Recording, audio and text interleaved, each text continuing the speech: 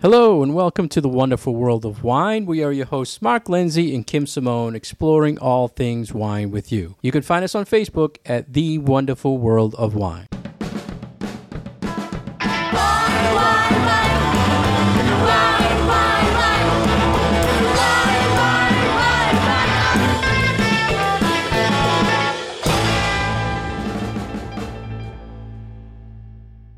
Every week, Kim and I get together and talk wine with you and things we find on the internet that we think are educational or trending, and we come in to discuss them with you. And first, we like to tell you what we Googled ourselves this week. So, Kim, what did you Google this week? Sangria recipes. I like that. Sangria season. It's barbecue season. There are parties to go to. And I have two basic sangria recipes that I always have as my go-to. So I have a red and a white, but I didn't have necessarily all the correct ingredients that I usually like to use for my sangria. So I was making up a new one. So I was Googling some ideas for what can I use if I have this fruit juice and I have this liqueur. Can I put it all together and will it taste good? So it all worked out. I love sangria. You can always tell when there's something trending on the internet because people come in looking for the same ingredients. Oh, yeah. Or the same style of wine. And have you been seeing that lately? Yeah, lately it's been Pinot Grigio for sangria with interesting. apple liqueur or apple vodka. So you can see that. Apple sangria is a big thing right now. I actually noticed that. I noticed that too. I don't think I've ever done an apple sangria. I throw apples in my sangria. White's been trending a lot more, I think, this year. White sangria? Yeah, sangria. So I do fruits. I do a peach lemonade sangria, which is really, really yummy. Sounds good. And what did you Google this week, Mark? Well, this week I wanted to look up rosés, but not just rosés, celebrities that make rosés. Because I've been seeing a lot around that this person's getting into it, that person. So I wanted to tell you, Kim, a few celebrity rosés that are out there. Drew Barrymore makes Carmel Road rosé. Yep. John Legend makes one called LVE. Brad Pitt and Angelina Jolie, we know, bought a French and that's been around for a while. vineyard. I don't remember what happened when they divorced, if they split it or kept it for profit. And then also Bon Jovi has one called Diving into Hampton Water Rosé. So I would assume it's New York, Long Island. Bon Jovi Rosé. John Bon Jovi has a wine label. Bon Jovi, yeah. So All those right. are the biggies that I found in the rosé market. Well, I'm going to have to get a bottle of that for my sister-in-law.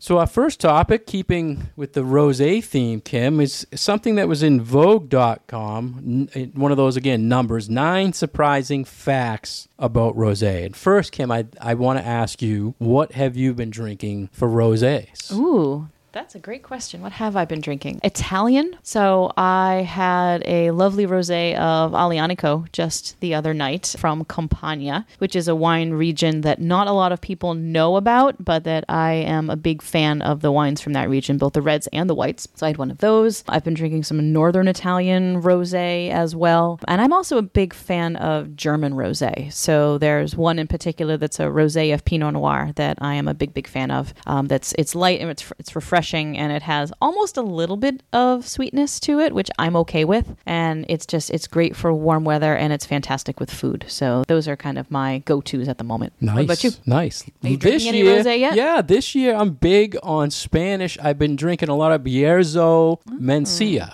Oh, I like Mencia. And it's just a phenomenal red grape, but when made into rosé, I think it is just excellent. And not only that, I've been drinking past vintages of it. So that's one of the things we'll talk about, the 9 surprising facts, but it's not the freshest version just out, the 2018. I'm drinking the 17 version, which is just phenomenal. So let's talk about, Kim, the 9 surprising facts. And first off, they start saying there's many shades of rosé. And you mentioned you're drinking Italian. Those are pretty darker color rosés. Yep. And this is one of the things when we were doing French education that the French government actually has a shade scale. Oh, yeah, you love this. Right? It looks like a Sherman-Williams chart of rosé. And if you're saying you're making a rosé in this region, it has to match this shade or this color. So they come from clear pink to total, maybe almost reddish in color. Right. And it doesn't always tell you if the wine is going to be drier or sweeter. Sometimes it does tell you a bit about the concentration of flavor in the wine. Generally, if you have a darker hued rosé, you're going to have more powerful flavors in there, but that's not always the case. And it depends a lot on the grape variety used, because rosé can be made really from any red grape out there. You can make a rosé wine from that red grape, and how much time the skin and the juice sit together. So a lot of it is just naturally whatever the personality and the characteristics of that grape variety are. But then the winemaker's decisions really come into play there too. So the decisions that the winemaker makes for how much time that juice and those skins sit together, that really does have an impact on the final wine. Yeah, so many different shades due to the different grape varietals, to the different skin contact. I'm glad you mentioned that the dark does not mean sweet. When we're talking rosés, we're talking dry wines. Generally Yep. Dry. People, that's the first thing I'll ask. Someone says, look for a rosé, and I'll ask, you want dry or sweet? And most of the time, they're looking for the dry version. And that's been a slow growth over the last, I would say, decade, as people, Americans especially, embrace the idea of pink wine as a dry wine. It's an alternative to whites for summertime drinking for a lot of people. I personally drink them all year long, but for a lot of people, it's still a very seasonal beverage, and it doesn't have to be. You don't need to feel that you can only drink rosé in the summertime. It's kind of like, okay, people feel like you can only drink bubbly wine at celebrations. It's like, go drink what you like. I'm not saying go crazy, but if you have a particular style of wine that you enjoy drinking and you feel like, I like this, but I can only drink it at a certain time of year or whatever, break that rule. That's one of those things that I'm like, drink what you like. Life's too short to only drink champagne on New Year's Eve. Free. And that was one of the 9 things they mentioned, Kim, that you brought up, wine for all seasons. And for me, rosé, I love at Thanksgiving. I do too. Right? Yes. Thanksgiving, turkey, rosé, cold turkey sandwiches and rosé. So you're not thinking summer, and it's been trending like that, where it has been a year-round people are looking for. And I love that, because before it was just hot weather here, rosé. Other than that, you don't stock it. And it's so great with food. Like, there's so much out there that you could just drink it with anything. It's so nice that it's kind of a gap between reds and whites, and goes well with traditionally white pairing foods, and also goes well with traditionally red pairing foods. Like, I love rosé with tuna and salmon and pork chops and grilled chicken and a lot of things that you would traditionally say, oh, well, that needs a red wine. No, it doesn't. Have you had a Drink pizza? We always talk about pizza and rosé. Pizza rosé. I've never had it, but I'm thinking right now that's what I feel like. I probably have, because I feel like we eat both a fair amount of pizza at home and drink a fair amount of rosé. So at some point we probably did. Yeah, I think the acidity with tomato sauce is fine. Mm-hmm. So before we get off on our food tangent, the next surprising fact about rosé said, look past Provence. Now, Provence, France, the home of rosé, and I think we've already shown and telling you what we've been drinking says we're getting away from the French, and I'm seeing that more and more. There's more Italian, more Austrian. Everything else, people are moving away from the French a little bit, but it is the home of rosé. So do you think people should look past? I do. And I think especially for American wine drinkers who like bolder flavors and like more fruit forward, and especially red wines, sometimes those Provençal rosés can be a little too light. I like them on a hot day when they're very, very cold, but I think that for wine drinkers who either grew up on oaky Chardonnay or they're used to drinking Merlots and Cabernets, something that is a little richer and has a little bit more body is a bit more of an appealing wine. So like I talk to people about, there's rosé made from Malbec out there that is deeply pink, almost a fuchsia color that has a lot, packs a big punch. And I think those are fun and they're delicious and they're full of fruit. Those Pinot Noir rosés like I was talking about, all of these things from Italy, and your Spanish rosés, there's a lot of real hearty reds that come from Spain, and you see that reflected in their rosés as well. I was thinking of this as an educational moment for wine drinkers. I think if you like rosés and you've never explored Provence rosés, you should explore them to see like this is the biggie. this is the original. This is what people love in France. So to say, look past it, because there's so much out there, but don't look past it if you're looking at the point of learning, tasting wine, or education, because Provence rosés are phenomenal. Right. And it really is the homeland of rosé. Winemakers have been making wine in this part of France for literally before the Romans. Like there's like 2,500 years of history in Provence as far as their rosé winemaking goes. So a lot of history, a lot of experience, and something that is very, very traditional, not only in this part of France, but in other parts of France as well. So we sort of, as here in America, are looking at it as it's this trend. But it's never been a trend in France. It's always just been a normal thing. So this is a staple style of wine that is consumed not just in the southern part of the country where a lot of it is grown, but in other parts as well. So there's a lot of it that is moved up to Paris. Find it on restaurant menus in Paris all over the place, especially in springtime and summertime. So this is not necessarily a flash in the pan kind of style of wine. This is something that has been around for a really long time and I think is here to stay.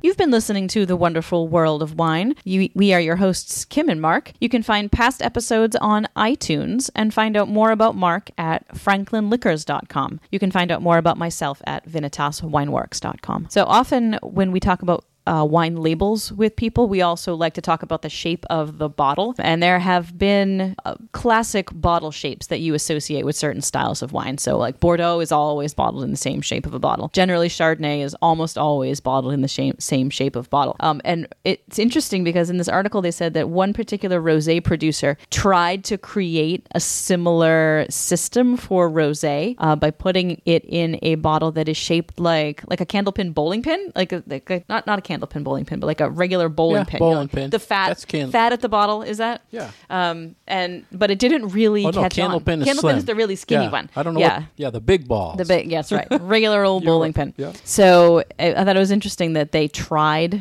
to sort of make this style be their own thing, but I don't really think it caught on. So you see rosé bottled in all sorts of shapes, and some of them are very artistic, and I think that's always something sort of neat to look at about a bottle of rosé. Yeah, it was the article's 9 surprising facts about rosé. Bottle shape, I don't know. I thought it's not surprising. I guess it's trending that because of this bowling pin shaped thing in the 30s in France, people are experimenting, and I've seen that a lot this year where a producer in California released one designed after a perfume bottle, and I've seen it where it has hand-blown rose glass on the top. Yes, I've seen the roses, yeah. And people are putting the roses in the glass on the bottom and making the bottom the punt of rose. So, I mean, it doesn't have anything to do with the quality, but they're trying to, because the market, I think, is getting so saturated, this is just another thing to get you to they the have brand, to differentiate right? Different themselves, shape. sure. My fact that I would maybe replace bottle shape with is that you will almost always find rosé bottled in clear glass, which is quite unusual for wines, because usually you'll find them in either green glass or brown glass to help protect the wine from the harmful effects of light. But rosé is almost always in clear glass because they want you to see that color. The color is such a selling factor for rosé that almost everything will be clear so that then you can see what that beautiful shade of pink is. Yeah, great point. And I love this time of year when my shelves are filled with rosé and I have this just perfect color tones going up and down the aisle. And I'm shocked, Kim. I don't know if you are, but they didn't mention cans. They didn't mention any like juice box rosé, just bottle. So I guess I would be more surprised that people are popular, cans or something, but bottle shape is something I didn't really think about. Next on the list of surprising facts about rosé is some improve with age. And I think this is a great point about rosé because when I started telling you what I'm drinking a 2017, which in the rosé world is a year old. Yeah. And because of its acidity, it drinks great. And people, I think, are afraid. And as a consumer or us as wine buyers, we can get some great deals sales on past vintages because the new stuff comes in. They still have this last year's. You can get it for a bargain, and it tastes great. Yep. I've been drinking some 17s, and I've got some 17s on restaurant lists that are, still drinking really, really wonderfully. So, not all. No, not don't all. Get me wrong, not because all. there's certain grapes that they have to be fresh, but other that are heavier grapes, they will last. But again, this kind of goes back to that color thing. If you have a bottle of rosé, and yes, it might be a vintage year or two older, but if the color still looks bright and pink and doesn't look brown and doesn't look too orange, then chances are you still have a nice fresh bottle there. So go ahead and buy it and drink it. The next fact, Kim, I thought this was funny. Rosé is the OG of wine. And you mentioned a little bit about it. It was always been popular in France, but now it's just coming on more here in the U.S. for trending. Right. I think the next one is about grape varieties. And yes, rosé is made from red grapes. And I did touch on this before. But there are also a few grape varieties that have sort of grayish, pinkish skin that can produce rosé that you wouldn't ordinarily think about because they're traditionally used for making white wine. So a great example of this is actually Pinot Grigio. So Grigio is the Italian word for gray because Pinot Grigio itself has sort of this grayish, pinkish colored skin. And if you make that wine with skin contact, you end up with kind of a slightly pinkish wine. So there was a trend about, I don't know, 15 years ago maybe, where people were making pink Pinot Grigio, and it was just very, very lightly pink, but that would still qualify as a rosé. So, sometimes you might see these grape varieties on a label that you wouldn't ordinarily think would produce a rosé wine because they're white wines or white grapes. That skin contact makes all the difference. Yeah, it's good you mentioned Pinot Grigio. It also makes orange wine. Yep. It's such an interesting grape. Don't you think it's funny too, Kim, if you see a blush-colored, say, Merlot or Cab, instead of calling it rosé, they call it white Merlot. Or right, white Merlot or Cabernet. white Cab. And that's actually, I think, a good little rule of thumb for consumers is if you see a bottle with that labeling, what it's called white Merlot or the classic is white Zinfandel, chances are you're going to be getting a wine with some sweetness to it. So it's a little different than the style that we're talking about, these more traditional styles of rosé, which are dry or at the very least off dry. But if you're looking for something that is sweeter, that does have some noticeable sweetness to it, like a white Zinfandel, look for those other ones that do call themselves white whatever. And those will be along that blush style as opposed to a true rosé. The last, I believe, Kim, the surprising fact about rosé, they say it's trending. And to us and to our listeners, we talked about this, telling you it is no surprise to us. Mm-hmm. We've been saying this for a while. It's been trending. It's not seasonal, which we talked about. And then an interesting thing they mentioned that did surprise me was saying in France, rosé outsells white. I think that's a pretty amazing fact. I don't know. I'd like to see some numbers on it because give us the hard there's data. a lot. Yeah, that's pretty surprising. Yeah. So in this whole article, I guess, I was surprised. And it was an interesting article, but we've been talking about rosés and we always drink them. And if you have any feedback on, we'd love to hear it. All right, and go out and grab yourself a nice bottle and don't be afraid to try something new. And if you like rosé, we definitely encourage you to experiment with different regions, different grape varieties, different styles. They're fun. They're not usually ridiculously expensive, and they're just a really lovely way to enjoy a glass of wine.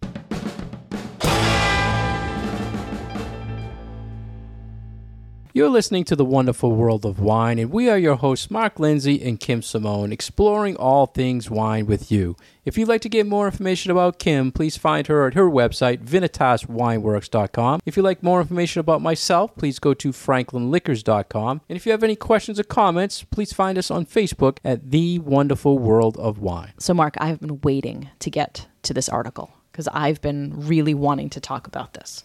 So this is a piece that has been creating some controversy in the wine world. There were some comments made by a master of wine, Tim Haney, about how food and wine pairings are total crap. And he goes on said the to bull say, word. He did. I didn't want to say that on air, but he made a big deal about when sommeliers and wine professionals talk about perfect food and wine pairings or excellent food and wine pairings, and we talk about history and how certain things that grow together go together. He's saying that's all bull, and that you just are supposed to let the consumer drink what they like to drink. Don't make them feel bad about wanting to drink whatever you think is a bad combination, and just let people kind of do their own thing. So I get it. I understand what he's saying, but I don't know. Sure stirred up a lot of He conversation. really did. He really stirred the pot. It kind of reminded me of sports radio. He went against everybody else just to get people to call in, and he got a lot of feedback.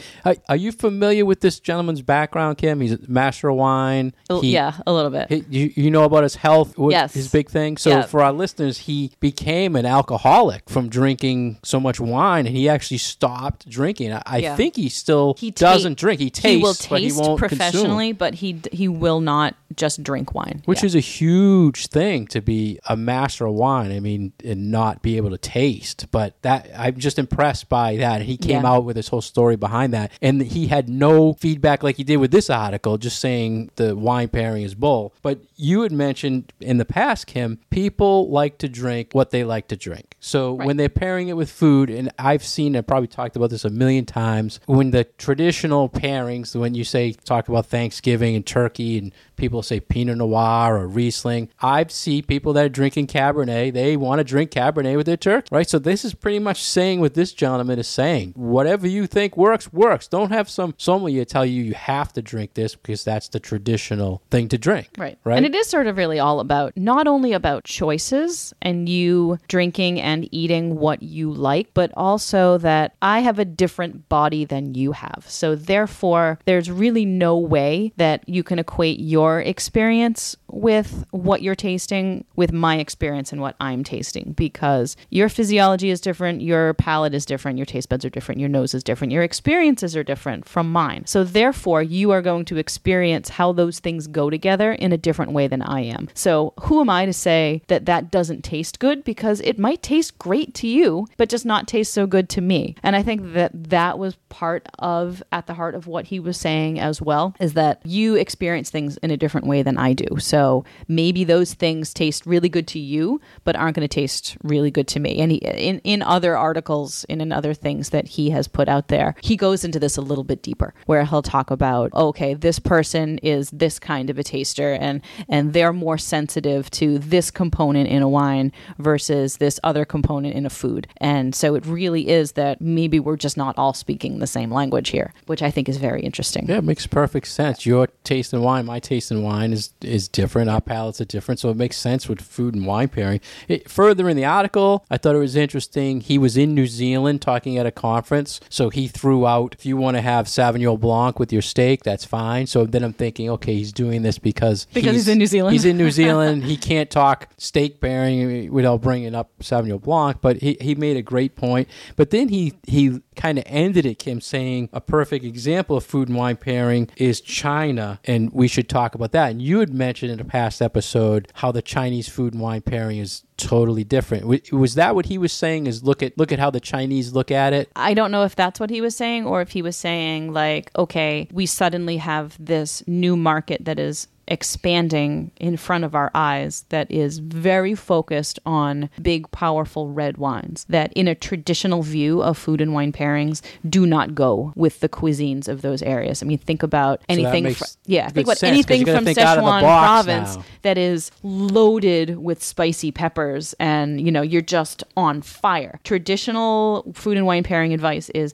do not put a big oaky Cabernet with that dish, because they are like polar opposites and they're just not going to go. But it's what is the trendy style of wine to be drinking. If you want to be seen as somebody who not only knows what they're talking about, but that is trying to make a good impression with the wines that you are offering, you are putting a Bordeaux on the table, you're putting a Napa Cab on the table, you're putting a big, powerful red out there. So I think that's what he's saying. It's more like, okay, look at this market that this is what they love. Who are you to go in and say, oh, don't drink that. That doesn't go great with your food. Drink this instead. That's not the way to change people's minds. Like, that is the opposite of hospitality. And really that's at the core of what he's trying to get across, is hospitality is about working with the guest to make sure that they have the best possible enjoyment out of their meal. And you're not going to make them feel good by telling them that their choices are wrong. So when you think let them drink what they want to drink. And that's sort of where the education piece comes in there. It's like, yes, you can provide information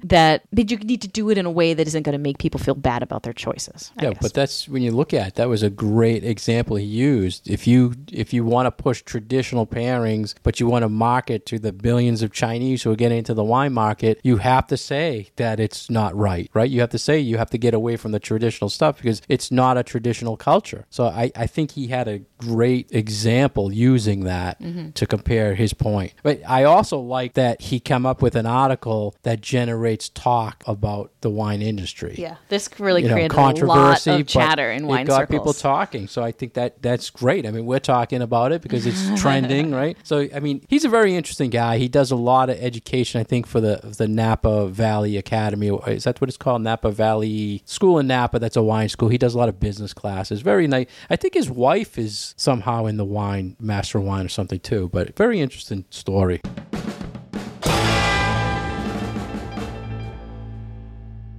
Thank you for being with us today on The Wonderful World of Wine. You can always find past episodes on iTunes by searching The Wonderful World of Wine or find us on Facebook at the same name. Thank you, and we'll talk to you again next week. Wine, wine, wine.